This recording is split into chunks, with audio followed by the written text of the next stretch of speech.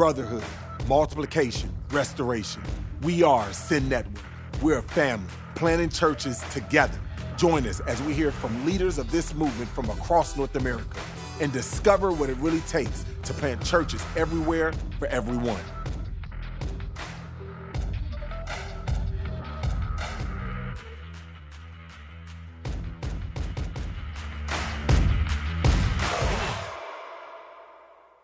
Daniel Yang. Hey, Dottie. The man, the myth, the legend, missiologist, church planner, all those things. Like what more myth than legend. Director of Sin Institute. So what do you go by these days? I know I call you Gandalf. You just kind of come in and go out, you bring wisdom, and then but you're my guy that I come to, for that's wisdom, funny. For knowledge. It's funny that you think about me that way because I feel, for me, I think I was just man, I'm just so curious about things and curious to what God's doing, what He's up to. And so I don't ever think of myself as a knowledge, wisdom type person. I just think I get asked a lot of questions. So. Yeah. I mean, have you always been curious? I think so. If you look at my Enneagram type, all that stuff, if you're an Enneagram cult follower or whatever, that's kind of my background. I was an engineer, and so just kind of for a long time, that was my first career. So that's just kind of the way I think. That's just kind of the way, I process things. So okay. So as an engineer, how did you get into kind of the missiologist world?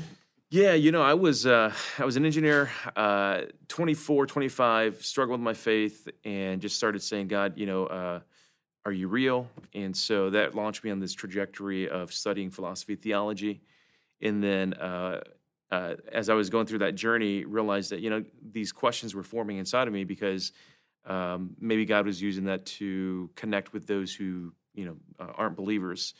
And so that kind of launched me in the journey of, what does it look like to reach people who are like me? And that eventually became church planting in North America. I thought we were going to be missionaries, my wife and I.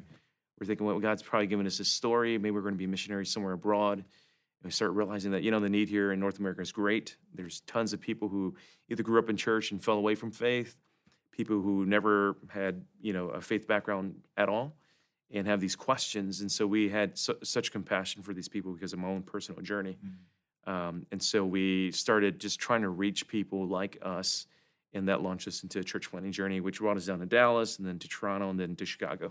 Yeah. Yeah. How was it? I mean, you're one of the few that have planted in North America, like when you're talking about, a big part of Canada. Yeah, Toronto. Dallas, Toronto, yep. So what was there a very big difference between the two and just kind of how you engage? Yeah, in Dallas it was different. I wasn't planting, but I was leading young adults ministry, and then I was also a part of a church called Northwood Community Church, which is a church planting church, and so I was a part of the training processes there. In Canada, I did plant, and I parachuted in, and that was very different because Canada is not the United States. We just forget that, but right. The very different context, they think differently. And so that was much more difficult because I had to really learn how to be a missionary in that environment because, it was basically things like, using the metric system versus, miles and pounds and stuff like that. To politically, different way to engage civically. They just have a different philosophy around politics, around morality, family. And so just learning those things, for me, it kind of activated the missionary side of me. Yeah. And then now we're in Chicago, even though, my primary role is to lead the Sin Institute. I've developed just a missional community around us and just learning what does that look like in Chicago back in, the 2020, North America, because when I left United States to Canada, that was back in 2011, 2012. It felt like a different America back then, too. Yeah. So, yeah. People always talk about, global cities, and different things. Is Chicago closer to Toronto or Chicago more like Dallas or one of the, in your estimation, what are those contexts more like? Yeah, Chicago's unique because geographically and size-wise, it is closer to Toronto, and they're very similar in even just the way the city's set up. But because of the historic composition of Chicago, because of the Great Migration, I think that's the big difference maker about Chicago is the African American presence, which is actually dwindling in Chicago. African Americans are moving out. And so that makes it very unique. And so Chicago is a city that's declining. Toronto is on the upswing. So when I say it's declining, it's losing population, maybe not necessarily relational capital, or equity, but it's losing population. So there's some unique challenges in Chicago because of that. Besides just always being cold, but they're cold. And it's always cold, man. In both places, like Toronto and in Chicago. And if you're a White Sox fan, then you're miserable. Yeah, that is so true. So you're in Chicago right now. You're leading Send Institute, right? How is that going? Yeah. How is it going? You've been going for a couple of years now. Yep. How has that been going? And are you meeting your intended purpose? Yeah, I think we are. I mean, there's some things that we're tweaking because we're building as we're moving along. But I think some of the I'll give you three things that I think we're really excited about. Number one is we're starting to see that people are looking to not just the Send Institute, but obviously Send Network and NAM as an older sibling or an older brother or sister in the church planting world. There's a lot of respect. There's a lot of every time I'm with people and I'm sharing the knowledge that we have and convening people, and they know that we're connected to the North American Mission Board. They're just like, we're just so thankful for the kingdom resources that you're bringing to the other groups, the different denominations. So that's been really neat to see how, in some ways, we get to extend the work of the North American Mission Board. Secondly is... Which, by the way, I think is so critical. Because as me, not growing up in the church and even coming through kind of a DTS, Independent Bible, coming in, jumping full in with Southern Baptist, but wanting to make sure that, we at Send Network, yes, we are explicitly Southern Baptists. We are not afraid of our tribe, but we intentionally want to be denominational. Yeah. So I think that's huge. Yeah, I'm glad to bless other people. Yeah, absolutely. So that's awesome. And constantly we just get recognition. I mean, not like us get recognition, but there's recognition given to the board here. And then secondly is in the area of just building relationships with crucial organizations and partners. We have been working with some, with with Crusade Crew, and just thinking through what does it look like to partner, because they graduate 13,000 college students per year out of their program. These are missionally minded, young adults that are moving to the cities. They want to make a difference in their career. They want to make a difference in the church that they land in. And so we're saying, well, how do we help you make those connections to organizations like the North American Mission Board?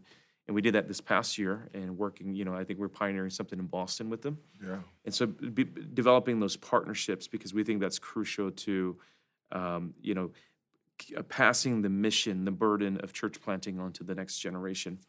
And thirdly is just in the way that we have been convening people. And so I wish that there is a body of knowledge that I feel like we're confidently just giving to groups and saying this is how to plant churches towards the future. But the reality is that, we don't know what the future looks like. So we don't know what exactly are the best practices for the future. But when we convene people to have a conversation, it helps them to see, okay, this is where you're at. This is where we're at. Okay, we're facing struggles here. This is where we're doing well. And when you get 12 or 13 of those groups talking around those things, innovation, collaboration, it really brings up the energy level, and people go back to their strategies excited and more informed. And then they start making their own relational networks. So that's more exciting. You talk about you've been convening denominations, missiologists from different tribes coming together. What are you guys seeing? What are you seeing around kind of the state of North America currently? Mm-hmm. I know you say you can't tell the future, but what are you seeing currently? Yeah. Well, so in terms of the numbers of churches being planted, we're actually in the process of updating some of those numbers. The best numbers we have are from 2015 that say we plant about 4,000 churches a year, which is not terrible. It's a good number. And then on the flip side, though, we close about 3,700 churches a year. This is across denominations and then from the non-denoms and networks that we have numbers on. And so if you think about it, we net about 300 churches a year. This is across the board. Mm-hmm. So in some denominations, I would say, to be honest with you, some denominations, they net 0 or net 1 or 2 a year because of that. And that's not a discouraging number in a sense, but it just shows you the urgency that we're in these days. And so, based on what we think, in order to keep up with population growth, we need to net, this is going to be a shocking number, but we need to net around 1,800 churches a year to keep up with population growth. Mm-hmm. That's keeping a ratio of one church to every 1,000 people in the United States. If we project that out to 2050, our population is going to be minimum 400 million. In order to keep up with that ratio, we need to net 1,800 churches a year. We currently net 300 churches a year. So, and that's a So we need to net, not plant. We need to net 1,800 churches. Yeah, which means two things. And I think the strategy that we have, the North American Mission Board, is a good one. We need to revitalize churches because that's kind of the back door, but we need to plant churches because that's kind of the front door. And when you get these numbers, is that total churches? Like, how do you get like independent churches, non-denominational churches, network churches? Like, how do we kind of aggregate that information of some of these places that are more like underground or not necessarily? It's harder to do, very independent non-denominational churches that are isolated. And so there are, Hartford Institute has a non-denominational research arm where they focus on calculating those things. Warren Bird recently did something similar, I think, around mega churches. So it's harder, but with denominational reporting, most of them, like we have at the Southern Baptists, they have statistical people that actually report these numbers. So it's a little bit easier with denominations. But by and large, because denominations, people are still affiliated with denominations, we still think that's the bulk of church planting. Well, let's talk about it like that, because it seemed like there was a time where, people were planting more independent, more non-denominational, network-driven, kind of going away from denominations. Yeah. What have you seen in terms of the trends of planting with denominations or not planting with denominations? Sure. And what have you seen with that? Well, one trend is this. The trend is less with the church planters. It's more with the denominations. I think a lot of denominations are starting to realize that their heyday was, maybe 30 years ago. There was a blip in the 90s where denominations thought they were bigger than what they were because of just different social things, social reasons. But the heyday of a lot of denominations were probably the 60s, 50s, 60s, and the 70s, almost across the board with a few exception of a few, denominations began experiencing a plateau. Mainline denominations, they basically fell off really fast. Evangelicals have stayed kind of consistent. So the trend is with denominations realizing that we can't be this vertical organization. When you stay vertical, you're stuck in time. And so we're seeing denominations actually become more kingdom-minded. There's a denomination in Canada that actually, denominations in Canada are a little bit smaller than in the U.S. And they said, you know what, we're going to plant any kind of church. And so they took their resources and they started a different kind of network that plants, any kind of church. And so, that is a trend. I don't think every denomination is going to do that, and I don't think every denomination should do that. But I think denominations are realizing that if we just stay vertical about our brand, then it's going to affect the kingdom dynamic. The trend among church planters is, I think, probably in the 2000s, there was this kind of really gung-ho mentality. I'm going to go out there, I'm going to do it on my own. And you realize that there were just so many people who didn't make it, not because they weren't gifted or called, it's because they didn't have the support. And so I'm seeing guys that are gifted, talented, and they're saying, you know what, I want to do this with an organization. I want to do this with a denomination because I want to show my younger sisters and brothers that, there's something better when you do it with family. Yeah. And so it's kind of like the American family. You see a lot of people saying, I want to do this as a family. Yeah. So, are you saying that now that there seems like to be more of a trend to kind of plant with some of the mainline denominations more than just independent? Is that what? I think so. Well, I think what we're seeing is that the denominations have been able to respond to the what we saw in the 90s and 2000s, and saying, why are these people planting non-denom? Oh, it's because we weren't supporting them. Yeah. Okay. Oh, it's because we were too rigid. Right. Oh, it's because we wanted them to plant very denominational churches. Right. And so denominations have been able to respond to that. 20 years later, we're seeing people saying, now that they're more open, like we're excited to partner again. Are you starting to see more people take on the language like network or network of networks, and and like, are you seeing more of that, less of that? Like it seems like micro networks. Verge. Yeah. Not the Verge. I'm sorry. Exponential coming up is about to do a whole thing on just kind of networks. Right, I right. mean, Yeah. how is that like playing out right now in our day? Yeah. As a matter of fact, the list of different kinds of networks, we send us to, we help consult with them on that list. So I think the phenomena of networks will continue because we have networks within denominations. Mm-hmm. So even Send Network, that's a network within a denomination. Pillar Network, that's there's multiple of these things. Summit, right? And so that's a phenomenon that I think is important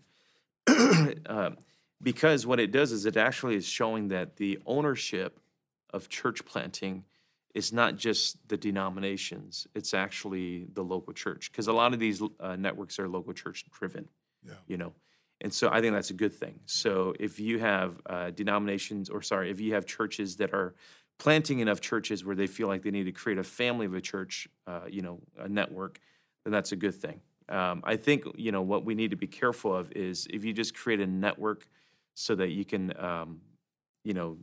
have a homogenous group of churches that are insular, then I think that may be a little bit more we should be cautious about. But I'm really encouraged by some of the churches that are developing networks because they're planting churches and they in a sense have son and daughter churches that they want to parent towards the future, and that's a good thing. Yeah, I mean, do you have any stats on just kind of the idea of success rate, whether you plant larger, smaller, big? Is there anything that kind of speaks to, as a planter, if I'm thinking about being a part of a network, being a part of the Send Network, for instance, or starting my own network? Like, are there any stats as a church planter? Is it better to do it on your own, or is it better to be a part? Yeah. Oh, there's no question. I mean, I don't have a straight stat for you, but there's no question that the church planters that have additional support outside of their local church resources do better long term. And I think a part of that is pretty clear. When you have not just financial resources, but when you have coaching and training, and then you have a sense affinity, and affinity is huge, then you have more confidence to move forward. It doesn't mean that the person who's out there doing it solo isn't going to do well, but I think what we're seeing is that because there's a general resistance to evangelistic church planting, more so today than we've seen 30 years ago. 30 years ago, you could still do launch large because you're able to attract the nuns and duns of the time. The nuns and duns aren't as interested in coming to worship services anymore. And so, and because of that, churches are launching smaller, which is okay.